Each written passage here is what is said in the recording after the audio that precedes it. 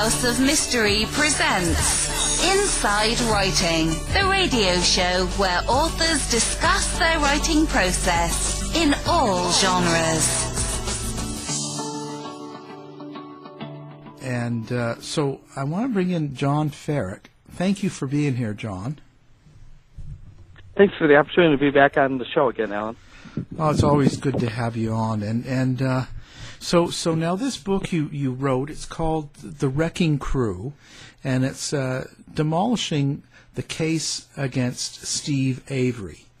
And you've had full access with Kathleen Zellner, who's the attorney that's representing Avery, and she's also the one kind of known for wrongful convictions and getting them overturned. So that's fascinating. What a good setup. And I'm happy for him. Now, tell us how you got involved with Kathleen Zellner. I was up in, at that point in time, I was up in Wisconsin. I was working out of Appleton with the USA Today network, which is part of the Gannett newspaper family, and I worked on the statewide investigative team. So pretty much every story or project that I was involved in was published in all of Gannett's Wisconsin daily newspapers, and they had 10 or 11 at that point in time.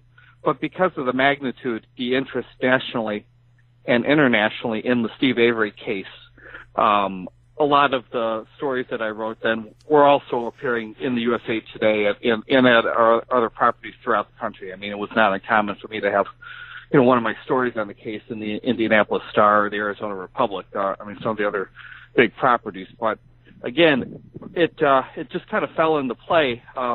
After Making a Murderer came out, there was, as your listeners may remember, there was a national, just unbelievable heightened interest in this case that people in Wisconsin knew and remembered, but a lot of people around the country and the world really, for the first time, this was their first taste, their first opportunity to learn about this case. And so because of this unbelievable interest in this case, my editor basically gave me permission to, write as often and as much and extensively as I wanted about the Steve Avery case. And he was also very aggressive and it basically had no issues, no problems as far as if I wanted to dig into corruption or allegations of, wrongdoing, in this case involving some of the police officials that were responsible for the convictions for Steve Avery and Brendan Dassey to a degree, too. Yeah, that's quite the undertaking, because that was a massive media boom when Making a Murderer caught on the first time on Netflix. There were so many groups and so many shows and so much talk, and it was almost like the election. It was phenomenal. Right, and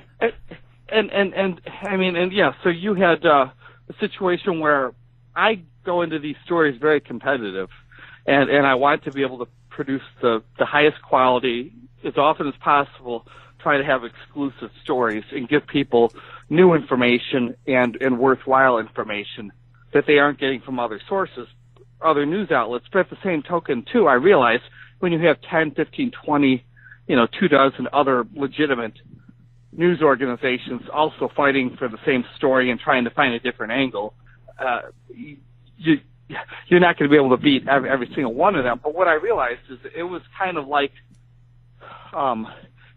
a race, but this was really a marathon. But at the beginning, it seemed like everybody was in the 100-yard dash mode. So everybody just kind of ran out of the gate to try to get as many stories as they could about the Stephen Avery case. But after about 3 weeks, probably half those news organizations stopped covering the case as consistently and religiously as I was covering the case.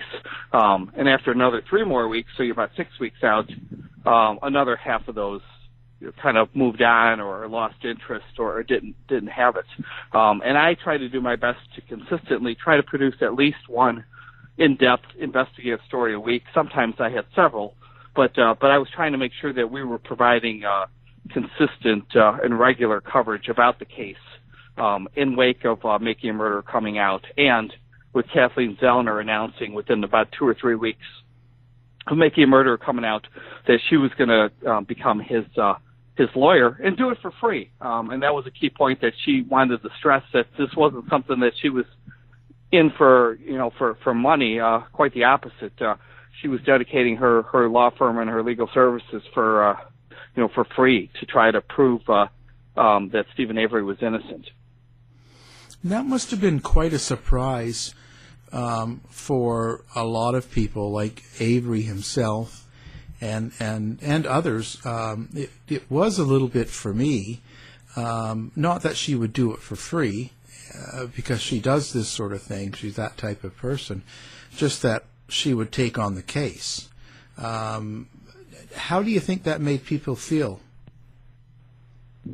Well, I would say that people that believed in Steve Avery, they could not have been any happier, given Kathleen Zellner's track record and numerous successes throughout the country, whether that's the Ryan Ferguson case in Missouri or here in Illinois, even with the Kevin Fox case, which has gotten a lot of national attention, to some other wrongful conviction murder cases out of Chicago and Indiana that she was involved in as well. So you couldn't have, as far as if you're a supporter, or somebody that's wants to see Steve Avery vindicated and exonerated, you couldn't have the stars align any better, so to speak, Al.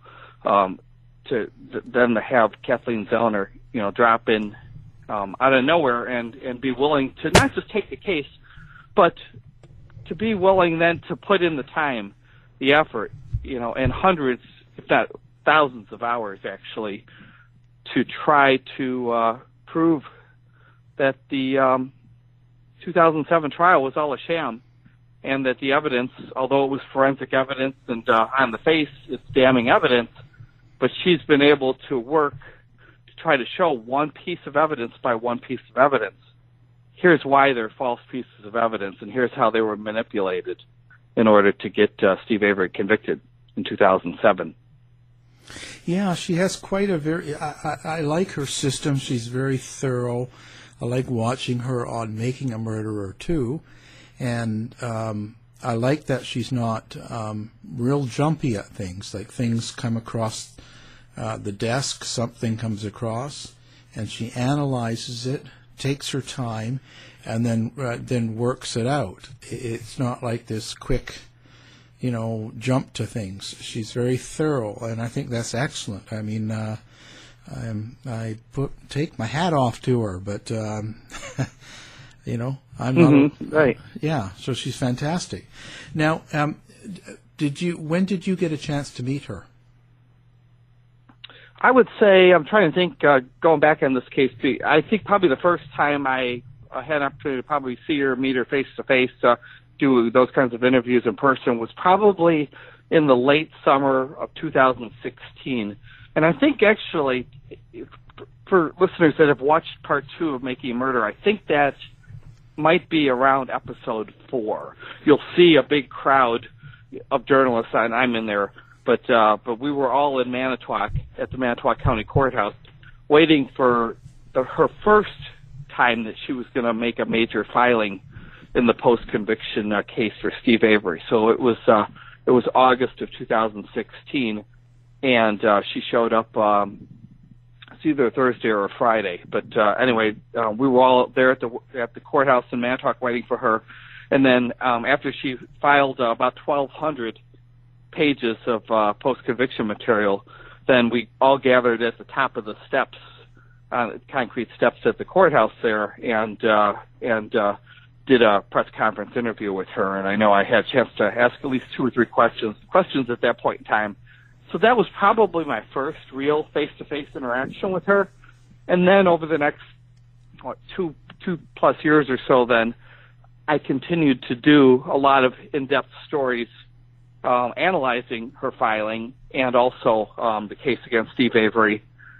Then I left Gannett and came back to Illinois and took a new job in online journalism back in my hometown area of Joliet. But I decided I was going to try to pursue this case as a book, just because I thought that at some point in time there was enough material here to put together a book that was unique, that really hadn't been written about Steve Avery before. And as we both know, there's been at least probably, I don't know, a half a dozen different books about the Steve Avery case. Most of those books, not all, but most of those books, were written from the standpoint of pro-prosecution, that Steve Avery's guilty, the evidence is there, it's an open and shut case. But I wanted to try to put together a book, Al, from a unique perspective, and I thought chronicling it from the effort of Kathleen Zellner and her strategy and how she tackles and dissects each piece of evidence one at a time, and how she came up with her various conclusions. I decided that was going to be the best angle that I thought could be worthwhile and informative for people that may be totally immersed with Making a Murderer, as far as that they've watched all the episodes multiple times. They spend a lot of time on Reddit dissecting the case files, the police reports, that sort of stuff. But also for the novices, people that really aren't that, don't have the time to do that type of stuff, but know the case, but want to learn a lot more. I really wanted this book to be for those kinds of people, Al. And so you do take the evidence. It's very evidentiary that people have the evidence and kind of explain to people why Miss Zellner doesn't like a piece of evidence and what her opinion of it. So you're kind of giving them a good rundown in the book. Thank you. I figured the best approach from the book standpoint was to try to separate as many of those pieces of evidence and kind of give them their due diligence, so to speak. That way people can really kind of hone in on one piece of evidence in a given chapter, and then another piece of evidence in a different chapter, and another piece of evidence in a different chapter. Whether we like it or not, this particular case against Steve Avery is really about forensic science. And that's what I have to work with. That's what Zellner has to work with.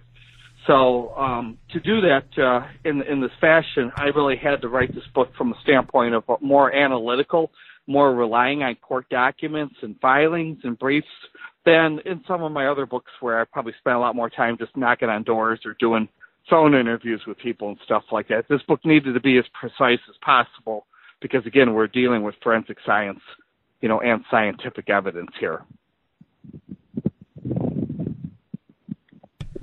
So now, what do you find out of all the evidence you heard? What was the most surprising to you? Like we've all heard a lot about the different evidence, and of course, you being on the case and all that sort of stuff, and following it throughout and writing.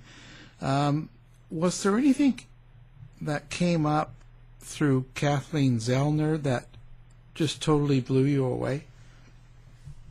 I would say yes, and it would be the there were two DNA swabs. If just to refresh our listeners here, after Making a Murderer came out, one of the big criticisms from the Steve Avery's guilty faction and from Ken Kratz, who was pretty much the main spokesperson or loudmouth as far as telling everybody that Making a Murder was terrible and and wrong, even though it wasn't. But he was saying, oh, they left out evidence, and they didn't spend enough time in the original Making a Murderer focused on the fact that Steve Avery's DNA was found underneath the hood latch of Teresa Halbach's vehicle.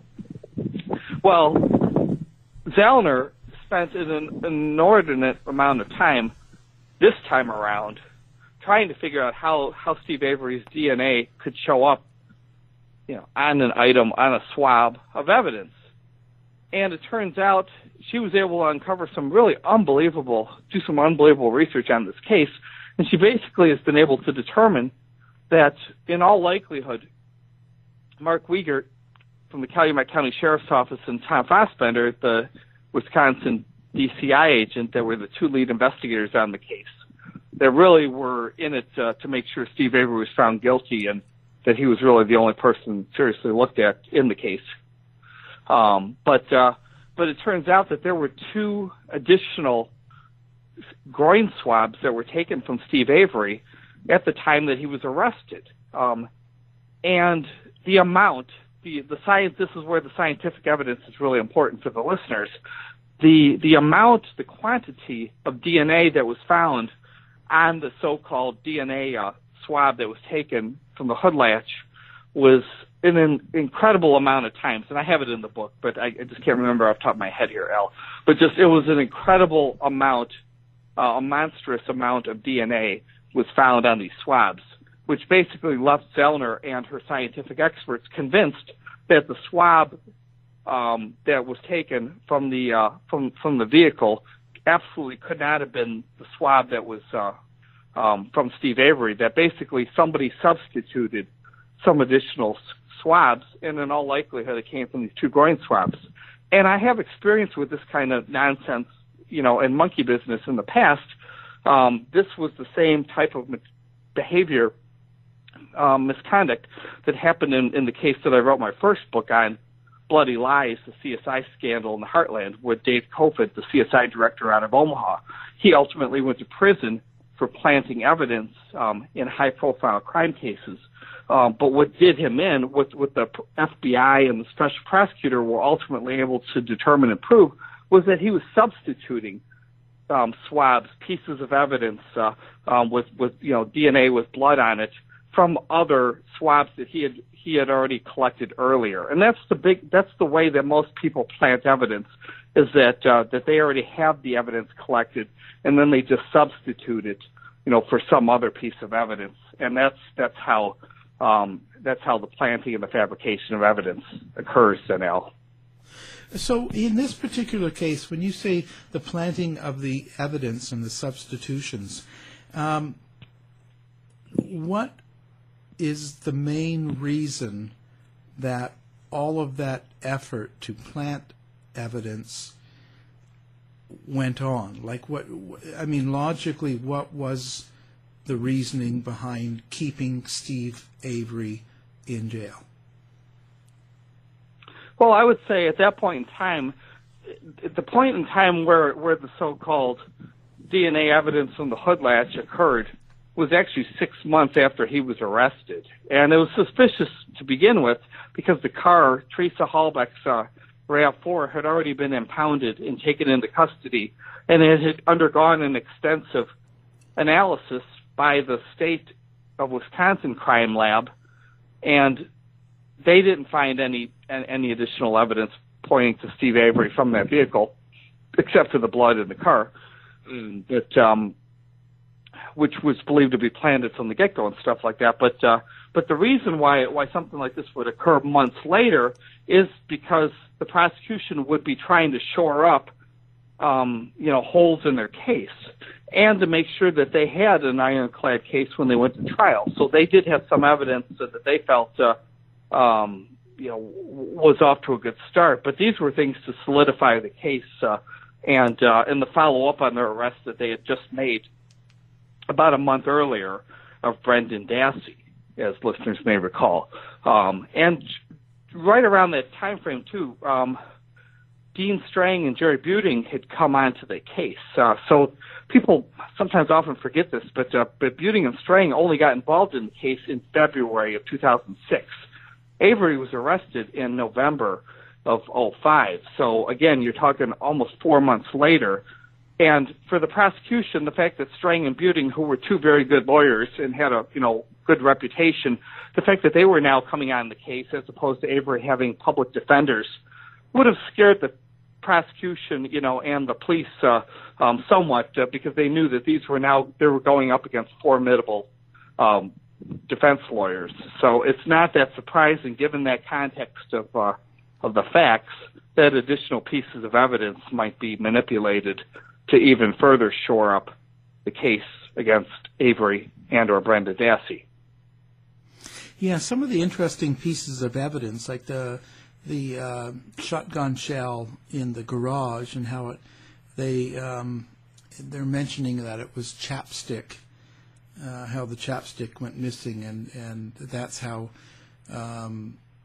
Teresa Halbach's DNA would have been found on that. Now, something like that tends to get a little bit of a reaction up, like that's pushing it. It's that's fantasy. What's your thought on that particular piece of evidence? In my mind, that seems to be another good example. If you look back at it from a chronology standpoint, for whatever reason, the Calumet County Sheriff's Office was, I would say, obsessed with obtaining some of these odd items of evidence in the very, very early stages of the case, from Teresa's bedroom and stuff like that. And if you look back at it now, and make that connection, you could see the possibility that they were trying to obtain items of DNA, that at some point, at a later point in time, could possibly be used, for evidence manipulation purposes. Why in the first couple of days she's disappeared? That's just not common behavior. I can tell you from investigating writing about numerous other missing persons cases and homicide cases that you would have a person disappearing, on a Monday, and by Wednesday or Thursday, the police are going through that person's bedroom, trying to scoop up as many of their combs and hairbrushes and lipstick, moisturizers, and that type of material. And even in this case, believe it or not, it's a fact. One of the items they also took was Teresa Halbach's, sexual vibrator. So, again, these are in the first couple of days of the case. Again, looking back on the case now and knowing the pieces of evidence and knowing a lot of the suspicion about them, one could only wonder if these items were being taken and collected, like I said, for the possibility of manipulating other pieces of evidence at a later point in time so that they would come back and connect back to Teresa Halbach as far as being able to tie her to Stephen Avery and Brendan Dassey as her killer. Yeah, so now on the idea of planted evidence, and the suggestion that perhaps the cops were doing it, what do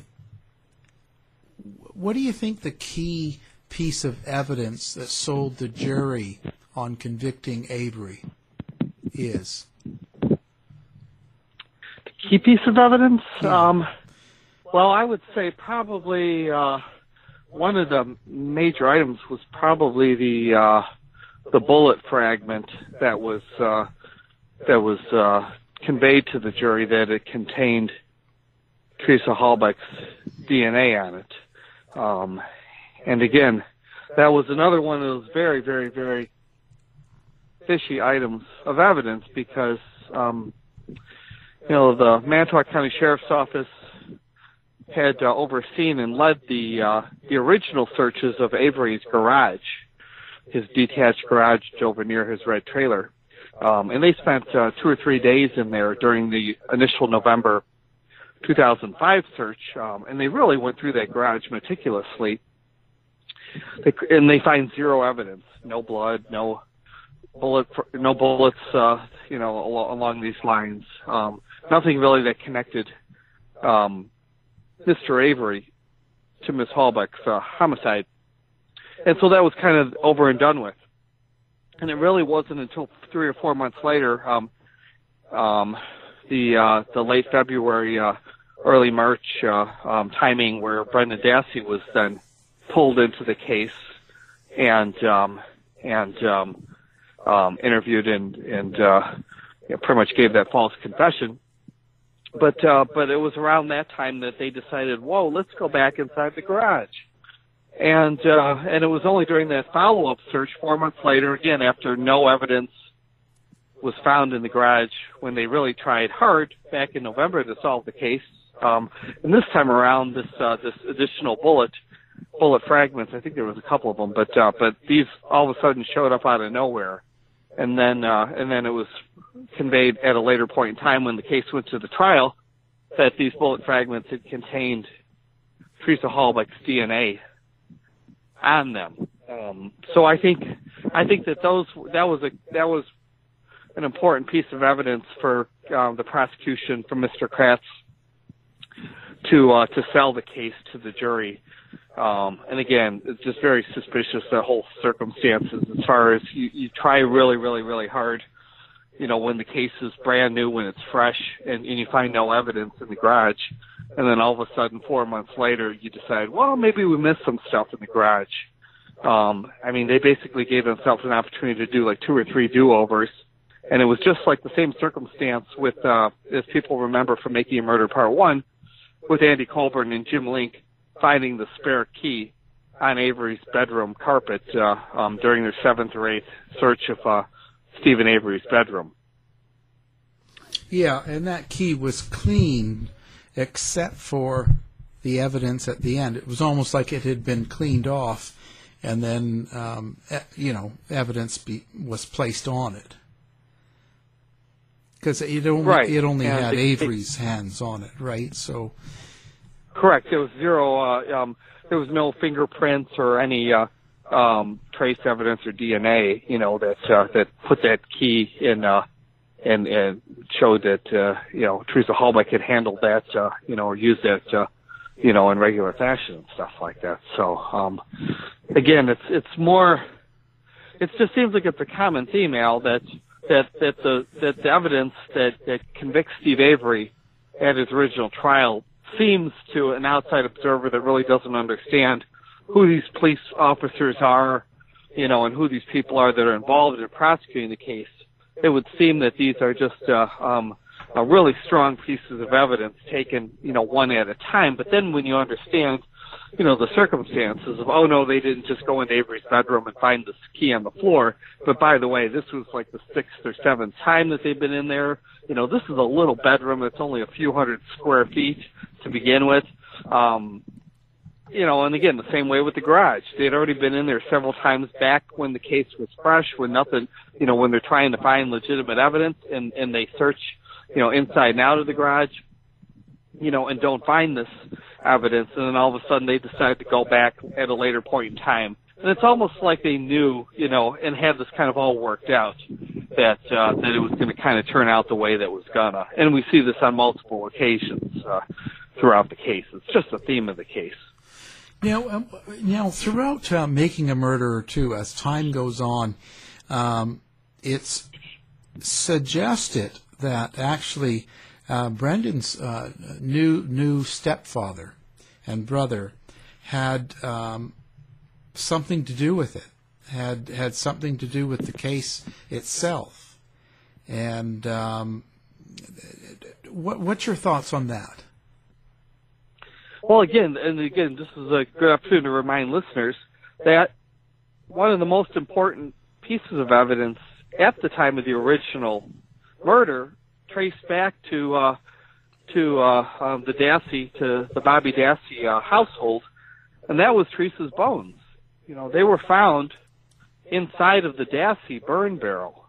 In the Dassey burn barrel, it was at least 50 or 60 yards, away from the Stephen Avery property. That was their own separate unit on the premises.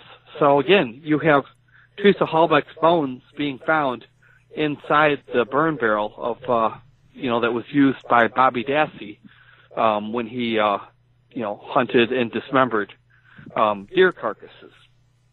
So that's a key point right there that sometimes was either overlooked or underplayed, or maybe just kind of really didn't was an opportunity to go there during the first Making a Murderer series.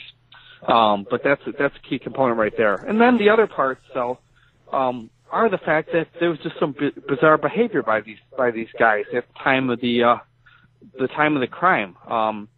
Bobby's basically the only person in the world, that puts himself in a situation where he is watching and observing, possibly stalking, Teresa Halbach, around the time frame that she's going to meet her demise.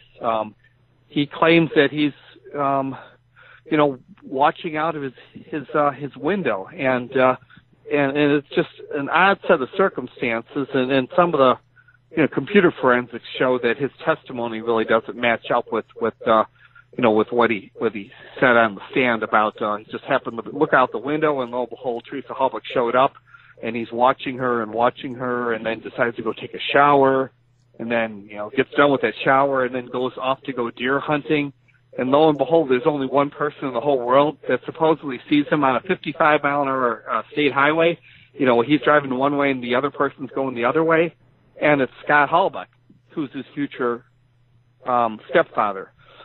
So there's just all these bizarre, strange sets of circumstances, and why that's important for listeners to understand is that they basically were able to say, by claiming that they saw each other on State Highway 147 around 3 o'clock or so, they basically were able to alibi each other as far as around the time of the murder. Even though there's no verification, nobody else, in the world, has come forward and said, oh yeah, I saw Scott, or, I saw Bobby, driving 147.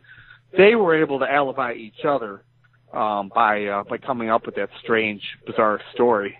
And as Zellner has come up with, on her own by doing research on Bobby Dassey's phone records, his cell phone, calls bounce off of a different cell phone tower that would put him in an opposite direction, from where he and Scott, or Scott and he, claimed that they drove by each other, and waved at each other around the time of Teresa's murder.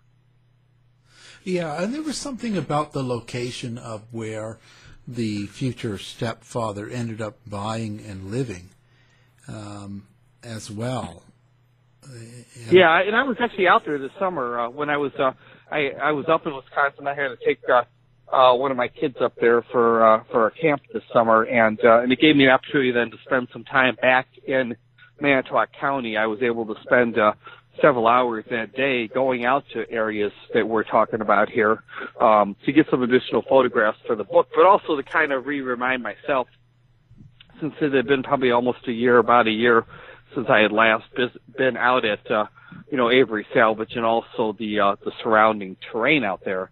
But that area that Scott Tadich ultimately relocated and now lives, it's still very close, and he was living very close to an area where several people have come forward, on Zellner's behalf, to give an affidavit insisting that they absolutely saw Teresa Halbach's RAV4 hidden off of Highway 147, kind of back behind what's known as the East Twin Bridge, the old dam property. It's a secluded little area that's just kind of right off the state highway there. And again, it wasn't very far from where Scott Tadich was living at the time. And then it's also not very far from where he lives currently, where he has a house over in that area. And her cell phone pinged as well in that area too, didn't it? Correct. And that was one of the key points that Zellner came up with shortly after she took over the case, was really trying to get a handle on Teresa's consistent whereabouts. What was her routine and regularity as far as with her auto trader assignments, and from what Zellner was able to uncover as far as looking at the phone records and the cell phone tower pings, she was able to determine that in all likelihood Teresa did leave Avery's property around 2:35 that Monday afternoon, which was Halloween, and left Avery Road, would have turned back onto 147, and put her out somewhere in the general area, of County Highway Q, and again, it's a very rural area for the most part, but you have a number of quarries, sand and gravel pits that are out in that same general area. And again, that area was the cell phone tower pings that the Zellner was able to determine that came off of what is known as the Whitelaw Tower. That's about 13 to 13.1 miles away, from Avery salvage property. And again, if Teresa was really killed and harmed, at the on Avery Road around 2:30 or so, it really kind of defies logic that somehow, within a few minutes of that, the time that she was supposedly killed over there, that her phone is going to be pinging off of a cell tower that's really about 13 miles away from the Avery property. Another thing, when you were out there, did you have a chance to check out where when the dogs were out searching the Avery property, they also searched a lot of the property of the neighbors as well as what belongs to the county, and some of the bones were found in those areas, and that were you able to check out that area yourself? Yes and no. Yes, from the standpoint of that, I went out to those areas, and I've been out in those areas before. No, from the standpoint that it's really private property as far as it's county-owned property, and arguably I would be trespassing if I went out there. It's changed a little bit too from back in the day. I mean, it's still a quarry per se, but the thing is the county has they've worked something out with the business. There's a bunch of, I'm going off of memory here now, but I think it's windmill parts that are just kind of stored and stacked throughout the property. Whereas back in '05, when the crime happened, it was just really wide open space out there as far as the gravel pit. But nowadays, there's a lot of these windmill parts that are being stored, throughout the property and stuff like that, which would make it difficult to, go to and stuff like that. But along those lines too, though, I did go out to Cuss Road, and that's kind of in that general area over by the Redant sand and gravel pit as well. So again, I did spend some time, and I've been out there several times before, to kind of get a visual understanding of the area where, again, where the dogs, not this is just my speculation or anybody else's speculation, but these were some of the best trained dogs in all of the state of Wisconsin, and they were brought into the case to try to find Teresa Halbach. They used her shoes, so the soles of her shoes, as a scent. And lo and behold, these dogs were repeatedly finding, scents of Teresa Halbach, not by Stephen Avery's, red trailer, but far away, about a half a mile away, and in some of the other areas that were closer to the Redant quarry, which again points to the strong possibility here that Teresa met her end somewhere, far away from the Stephen Avery trailer or the red garage, which is where Mr. Kratz and the Manitowoc County Sheriff's Office, had come up with the theory that that's where the crime had happened. So now a lot of the bones that they found off Avery's property, like in the zones where the dogs were looking, a lot of them were human as well, weren't they? Correct, and that was really downplayed and really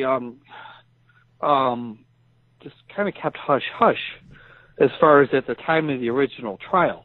And I think even Dean Strang and Jared Buting really didn't have a, perfect grasp as far as all these other bones. A lot of these things were really labeled in a kind of a sneaky fashion. They were basically labeled by their geographic quadrants.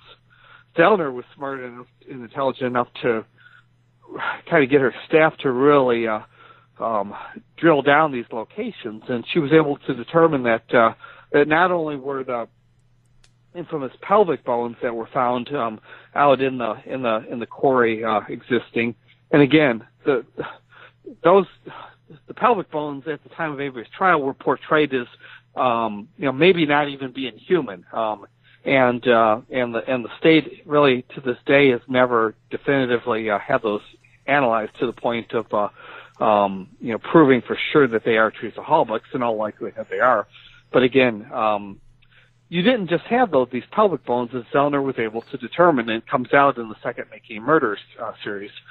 But you had two additional piles of bones, human bones, that were found in completely different areas of the Manitowoc County quarry. So in total here, there were three sets of locations inside the Manitowoc County quarry that had human bones, that are probably those of Teresa Hallbeck. And that was also described on the Making a Murderer 2 as an area that the RAV4 could have been driven up into the back of Avery's property. Right. I think that that was portrayed as, again, at that point in time, it would be easy to, kind of drive through some of those, those fields and what they call conveyor roads out there. They're really kind of primitive, terrain and stuff like that. But a vehicle could easily, get through there, without much problem and stuff. You wouldn't be able to drive a semi-trailer, for example, out there, but a car or or an SUV, a smaller SUV, really wouldn't have that much trouble driving through there, Al. So now that we're at this place, it doesn't look real good for the Brandon Dassey case being not heard by the Supreme Court. So I'm not sure if that can go much further unless the Steve Avery case does. Where do you see the Steve Avery case going now? Well, I think in the next few weeks or so, Kathleen Zellner will be filing her post-conviction material, her appeal, with the Wisconsin Court of Appeals. And I think from there it'll be up to them to determine, whether or not she's presented enough material to allow for what's commonly called an evidentiary hearing. And if she gets an evidentiary hearing, I feel that she's probably going to be in real good shape as far as to be able to blow up and destroy the prosecution's case against Steve Avery. She's been very successful in a lot of her cases around the country, Al, with once she gets an opportunity to have a bona fide evidentiary hearing, which is kind of like a trial, except it's not a full blown original trial, but it's like a trial where she could call witnesses and put on evidence, and again, it's ultimately back in front of a judge to make the determination as far as whether a new trial should be granted or not. And again, if she was successful, there's probably a real good chance that the state of Wisconsin would walk away from the case and not retry Avery again, if she was successful as far as getting a new trial. But again, right now it'll be up to the Wisconsin Court of Appeals. I don't want to get too far down the road because frankly I'm kind of not sure where things would go from there. But in all likelihood, though, the judge that was handling the case over the last year or so, who really is regarded as kind of a weak link, she's not really a top top judge, and that's Angela Suckowitz. She's probably completely done with the case at this point in time, because she already was kind of overruled once before this year, earlier this year in 2018, when the Court of Appeals had sent the case back to her regarding some of this evidence that was being apparently hidden from Dean Strang and Jerry Buting the first time around. That's the computer disk from the Dassey computer, from the Bobby Dassey computer.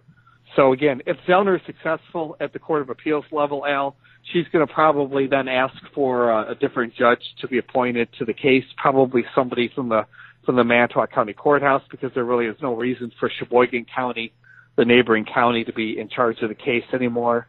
And and again, we'll see if that materializes. But I would just advise people to pay attention to the case, around Christmas time, because that's when Zellner will make her filing, and then early over the next couple months too, we'll have some changes in leadership in the state of Wisconsin. There's a new governor coming in, and there's also a new attorney general.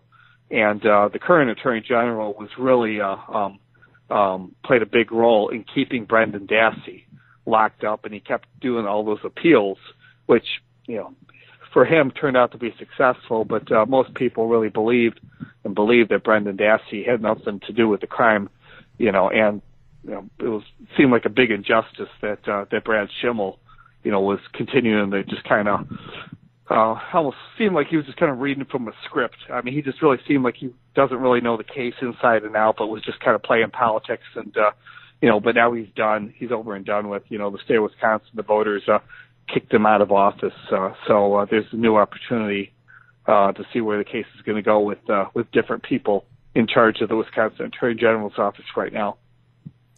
So if the case all falls apart and Mr. Avery gets released, where do you think it goes from there? Do you see lawsuits for Avery? Do you see people suing for money for Avery for wrongful, imprisonment again, like the first one? Do you see all that happening? Yeah, I mean that's generally kind of the script that plays out in a lot of these cases around the country, and that was true with Kathleen Zellner and her handling of the Riot Ferguson case in Columbia, Missouri. It took she was able to get him freed a number of years ago, I think about 4 or 5 years ago, but it was only, I think, in the past year or so that we're able to reach a multi-million-dollar settlement. So, again, I think that those are all probabilities, but again, it would be. I just don't see a situation, where Avery's let out of prison. Let's just say, next summer, for example, the summer of 19, and that he moves to Michigan, for example, and kind of walks away from the case and doesn't want, or doesn't pursue, any type of financial compensation for, the injustice that would have occurred to him as far as losing the last, 11, 12 years of his life for being, wrongly convicted of this crime, as he's maintained. So again, those things are still unsettled, and really we'll kind of see where things go from here. I mean, I'm still sure that it'll be interesting to see how the Court of Appeals handles Zellner, because again, the first judge, this most recent judge that was on the case, really didn't even give her the time of day, as far as didn't even allow an evidentiary hearing, even though she's put together some very compelling evidence as far as allegations of Brady violations, which again are allegations that are pretty damning and usually are responsible for getting a conviction overturned. And that's Brady violation is when the prosecution or the police are suspected of intentionally concealing evidence that's favorable to the defendant at the time of his or her trial. And she's found several examples of that. Yeah, just amazing. Well, it's been an interesting hour. Again, really good work. You're a good writer, and this is an excellent book, and we'll have it linked on our page as well. And do you have any contact information for people if they have any information to you, or what's the best way to get a hold of you? I would say the best way for a lot of people to reach me, again, if they're on social media, they can usually follow me on just John, John, Ferak, Ferak, on Twitter. The other thing is I have my own website, True Crime Author website, and that's just my first and last name, so John, Ferak.com. Those are usually the two best ways for folks to reach out to me. And again, with Wrecking Crew, the book's available in all formats. There's a paperback version, and there's a Kindle version, and as of right now, there should be an audio version, an audible version that should be showing up on Amazon any second now or any day now. I've been constantly checking to see, because I have had a lot of people, around the the country, actually around the world, have constantly been asking me, is this coming out in an audiobook format as well? So people like that. Those are very popular nowadays. Yeah, exactly. Yeah. But again, just the easiest way to find the book, frankly, is just do Google search for Wrecking Crew and John Ferak or Kathleen Zellner and Wrecking Crew, and just find it on Amazon. Well, again, thank you very much. John Ferak's our guest, and Wrecking Crew is what we're talking about, Making a Murderer Part 2. Thank you. Thanks for the opportunity to be on the show again, Al. Have a great day. To find out more about our show, guests, or to listen to past shows from our archive, please go to www.houseofmysteryradio.com. Show's over for now. Was it as good for you as it was for me? Well, good night. This has been a production of Something Weird Media. I'll be back.